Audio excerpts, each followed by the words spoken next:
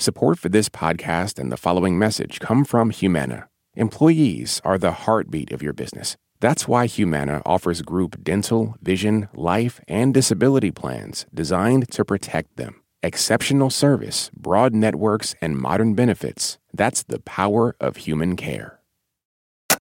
This is Planet Money from NPR. This week, we got two important developments in our ongoing national what the heck is going on in this economy saga. First, on Wednesday, the Federal Reserve again raised interest rates by 0.75 of a percentage point, another tick upward in its ongoing battle to reduce the rate of inflation. Then on Thursday, the Bureau of Economic Analysis released numbers that say gross domestic product, GDP, declined by an annualized rate of 0.9%. All the while, the White House and the Fed say we're not in a recession. Yet. Woof. Hello and welcome to Planet Money. I'm Wailin Wong. If all of these developments leave your head spinning, don't worry. Our daily podcast, The Indicator, is here to help. Today on the show, we have two stories about some of the numbers we pay closest attention to while measuring the health of our economy: the CPI, or Consumer Price Index, and the GDP. We're going to explore what these numbers actually mean, and also whether we should be thinking about them differently. Adrian Ma and I start by looking at how shopping for groceries might affect inflation, without actually contributing to economists' preferred measure of inflation. That's after the break.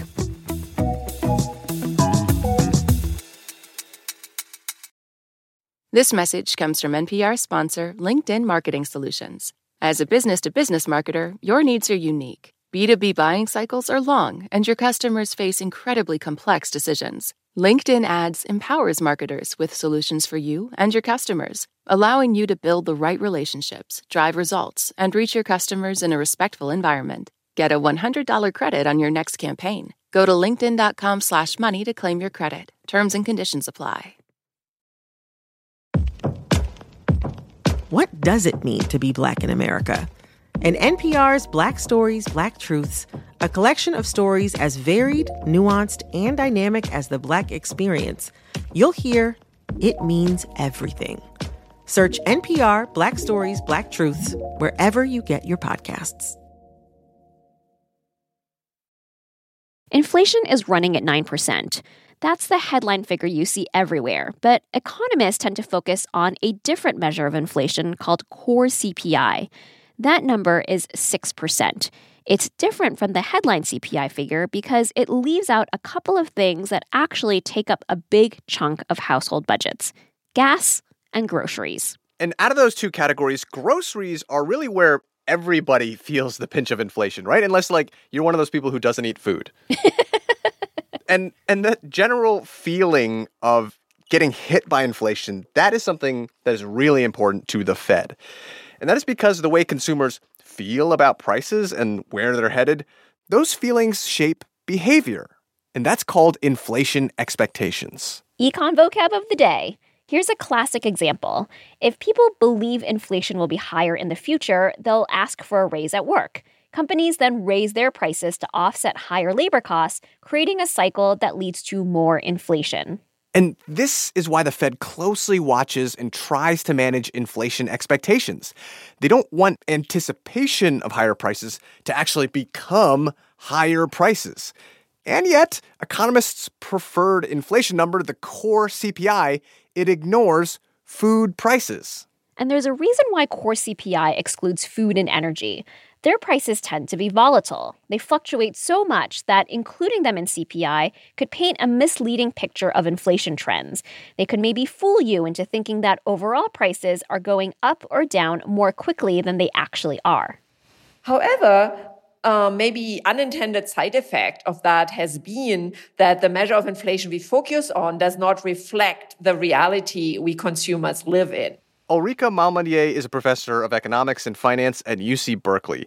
And she says it just doesn't work to tell people to focus on certain prices and not others. These daily signals we get, they just change us. They affect our brain. And doesn't even have to do with whether you were taught things or not taught things, how smart you are. And so by now, I know that it is of utmost importance to not, talk down to consumers and try to talk them out of looking at grocery prices. If you want to understand what is going on inside and the decisions they will make, you have to take it super seriously. And Ulrika, she did take grocery prices super seriously. A few years ago, she and some other economists came up with a couple new measures of inflation that focus just on grocery items. They tracked real-life prices by using Nielsen data that came from shoppers taking handheld scanners to the grocery store. We said, all right, let's focus on groceries. And moreover, let's, use this very cool data we got and calculate household by household how prices for their items increase. Ulrika and her colleagues also surveyed these Nielsen shoppers about their perception of past and future inflation. What do you think inflation was over the last 12 months? And what do you think it will be in the next 12 months? And what they found was a strong correlation between grocery prices and inflation expectations. So, in other words, looking at changes in grocery prices, this category that does not appear in the core CPI number, it was a great predictor for inflation expectations. People were getting price signals beamed into their brains whenever they made trips to the supermarket, and that was driving how they felt about future price increases. The researchers then dove in further to look at, okay, who's actually doing the grocery shopping in a household? Who is getting those price signals? So I'm Lauren Seegers. I live in Oak Park, and I shop at Trader Joe's a lot. In a lot of cases, it's folks like Lauren. The other day, I met up with her at a suburban Chicago grocery store. My husband, he hates grocery shopping. I actually like it. Oh, okay. So I do it. She has a 1-year-old son who started eating solid foods just 6 months ago, so you can imagine how her bill has been growing. On my list today, let's see, we have avocados. I think I told He goes through a pound of avocados in a week. That is a lot of guacamole. Yeah, he's making it tableside, And my sense at first was like, he's so small. How much can he eat? A lot. That's like your only job at that age, is just to eat and be cute.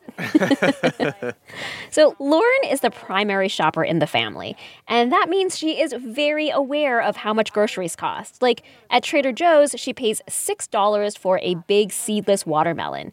It feels steep, but it's not as much as the $12 watermelon her husband recently got at a different supermarket. Right. He came home and I was like, take that back. Did you really? I mean, he didn't, but... But that's so much. Still, $6 for this. I feel like this kind of a watermelon used to be like $3, right? Yeah. Lauren says it feels like the price of watermelon has gone up a lot. Now, take that feeling she has about watermelon and multiply it by the other items in her cart. Avocados, organic milk, ground turkey. Then think about these feelings percolating in grocery stores all across the country. It's like a tidal wave of feelings that economist Ulrika Malmendia's research shows has a huge impact on inflation expectations, which, remember, could drive inflation higher. But do we all experience these feelings the same? One factor Ulrika has zeroed in on that seems to make a difference is gender. So there is historical data showing that women tend to feel more pessimistic about future inflation than men. All sorts of hypotheses had been proposed for that. Oh, women have less financial literacy, less education. Maybe women are innately more pessimistic about the future of the economy. We thought, how about women being bombarded with these price signals from grocery shopping by men, at least traditionally, not doing that so much? That is a good point. I mean, Ulrika and her colleagues dove back into her grocery research, and remember, they've already discovered that grocery prices were a strong predictor of inflation expectations. Now they were adding gender roles to the mix. And here's what they found. First of all, within heterosexual married couples, there was a significant gender gap in inflation expectations. Wives consistently expected higher inflation than their husbands. Now, here comes the dramatic part. In households where men didn't grocery shop, this gender gap in inflation expectations almost doubled. And then in households where the spouses shared grocery shopping more equally, the gender gap, it disappeared. Just poof, no more gender gap. So it's like this mundane household chore was hugely important for how people experience the economy and how they feel about it. When you first saw the numbers, or you're like, I gotta run these again? Exactly. No, that was exactly right. You can see there's been some noise in the answer. Maybe, a man not wanting to admit that, he basically never does grocery shopping. Maybe a woman exaggerating like how much she does. But that's not the case here. It wasn't a matter of financial literacy or education level either. Basically, grocery prices were responsible for how women felt about future inflation. And women who were the sole or primary grocery shoppers in their households felt way worse about inflation than their partners. Ulrika says teasing out how gender roles shape inflation expectations could go a long way in understanding the economic decisions that people make. Think about labor supply, particularly if you have children, maybe, whether you stay at home. And that will be influenced by how you think prices and wages will increase in the future. How much you invest in your education, thinking about how much that will pay off. So really important decisions will be affected by these differences in expectations. And I think monetary policymakers understanding this is super helpful. Jerome Powell, if you're listening, maybe hold the next Fed governor's meeting at a supermarket. You could get your weekly shopping done at the same time. Yeah, let us know how much a watermelon costs in Washington, D.C. Coming up after the break, Greg Rosalsky and Adrian Ma look at how the most fundamental measurement of the health of our economy, the GDP, might be due for a revolution.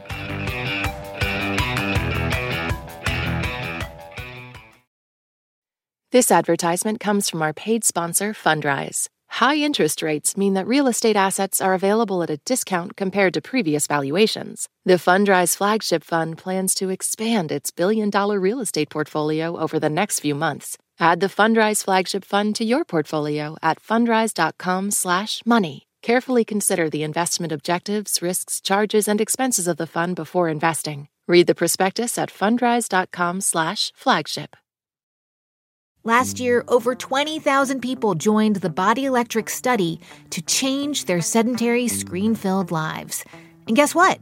We saw amazing effects. Now you can try NPR's Body Electric Challenge yourself. Listen to updated and new episodes wherever you get your podcasts.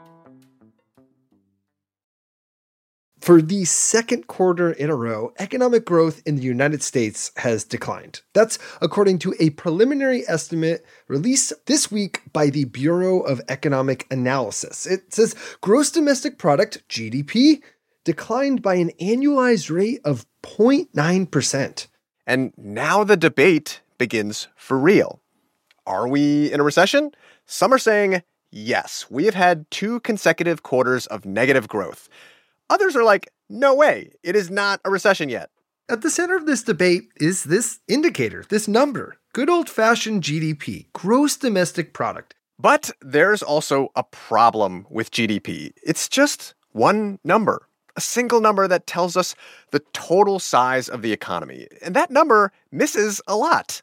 Like, for instance, how different income groups are doing. A team of economists wants to revolutionize the way the government measures the economy. They imagine a new kind of GDP, one that isn't merely a single number telling us about total economic growth, but a collection of numbers telling us where the gains from that growth are flowing. And pretty cool, they already have a working prototype. And to put it in terms that translate to audio, you can think of classic GDP as a simple melody, one note at a time.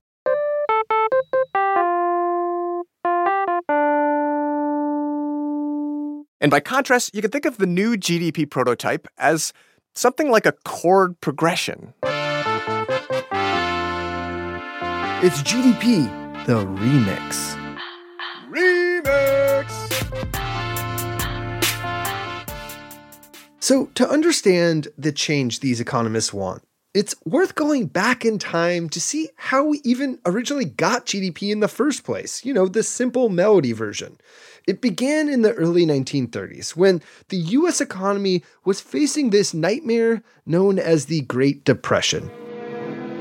Millions of Americans, men, women, and children, wait in the cold, on bread lines, in soup kitchens. So the federal government enlists this young economist named Simon Kuznets to figure out just how bad the damage from the Great Depression was. By the way, you should check out our Planet Money Summer School series. There's a recent episode all about Kuznets and GDP. It's worth a listen. We're just doing the shorter version here. back then, the government did not monitor the economy in a super rigorous way. And in fact, for a long time, the very concept of this single nationwide entity known as the economy was sort of an alien concept to a lot of people, at least in the modern sense that we talk about it. So Simon Kuznets and a team of nerds, they get to work.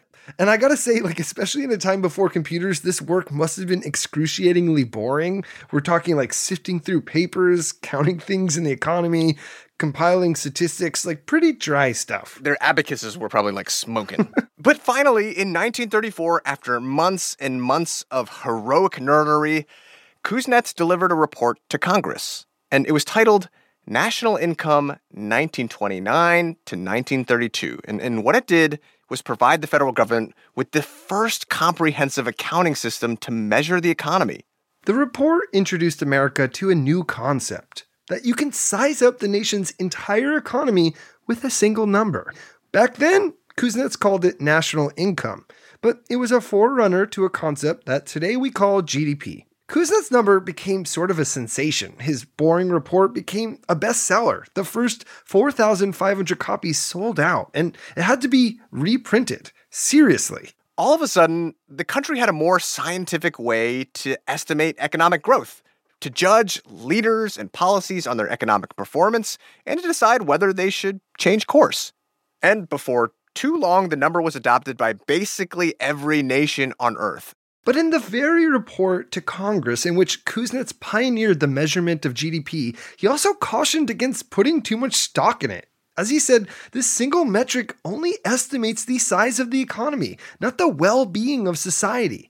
To get at that, we need to know much more, especially who is benefiting or not benefiting from economic growth. And despite that, and a whole long line of economists saying, listen, GDP is not the end-all, be-all of the economic conversation, that indicator, GDP, still continues to dominate the conversation. And that is why a team of economists at UC Berkeley is trying to change that.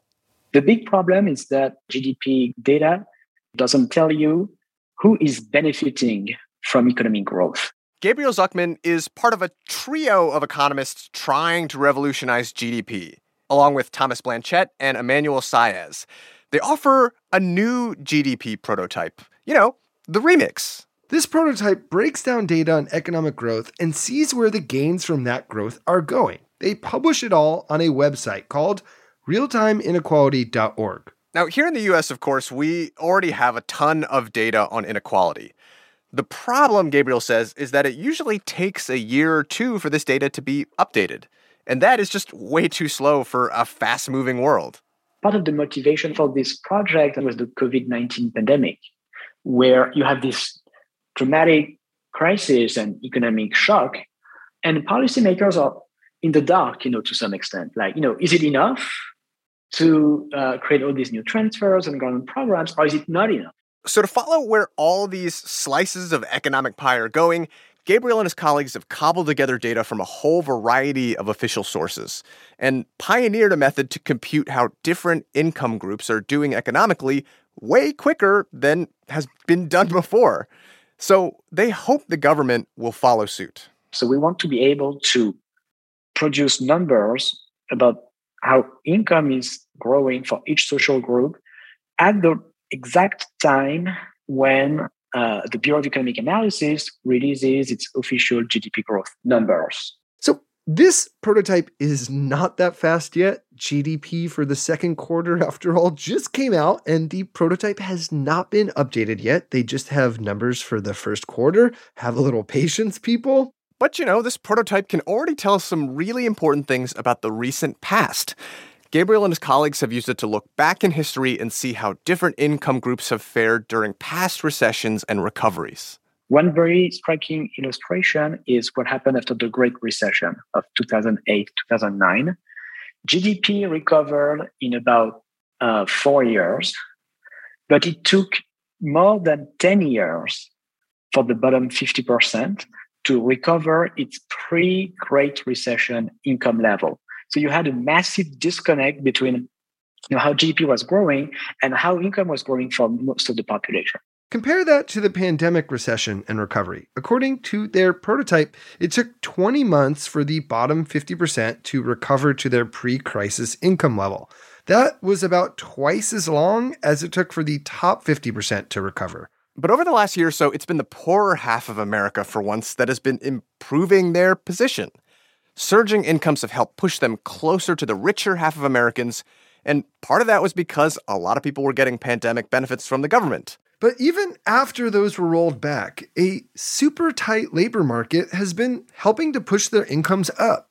Meanwhile, Gabriel's tracker shows the rich have been seeing their incomes decline, largely because the stock market has tanked. It's a pretty extraordinary change from the past 40 years where the bottom has seen very little income growth and the top has seen massive gains. But there's also the other side of the coin of these wage increases for low-income Americans. Evidence suggests it's one reason why inflation has been surging. Macroeconomic theory has long said there's a trade-off between a super tight labor market, where wages are surging, and inflation. Look, like everybody, I dislike inflation.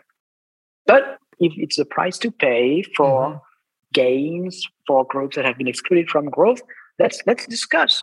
I think the tool that we are trying to develop is precisely what will make it possible to have an informed debate about those trade-offs. And this tool already appears to be part of the debate. When Gabriel and his colleagues first released it earlier this year, the Biden White House jumped at the chance to highlight the gains it shows for working-class Americans. It was sort of a proof of concept. And that's a big deal, right? Because for Gabriel and his trio, it wasn't just enough to make the remix.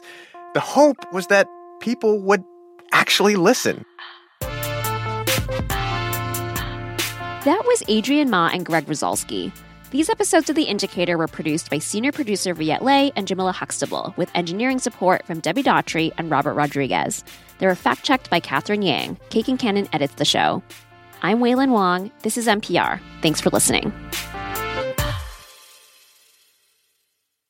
Support for NPR comes from ADP. Say you're in HR and a solar flare adds an extra hour to each day. How would this impact business? ADP designs forward-thinking solutions to help your business take on the next anything. ADP, always designing for people. This message comes from NPR sponsor Rosetta Stone, an expert in language learning for 30 years. Right now, NPR listeners can get Rosetta Stone's lifetime membership to 25 different languages for 50% off. Learn more at rosettastone.com/NPR. All that sitting and swiping, your body is adapting to your technology. Learn how and what you can do about it. I really felt like the cloud in my brain kind of dissipated. Once I started realizing what a difference these little breaks were making, there's no turning back for me. Take NPR's Body Electric Challenge. Listen to the series wherever you get your podcasts.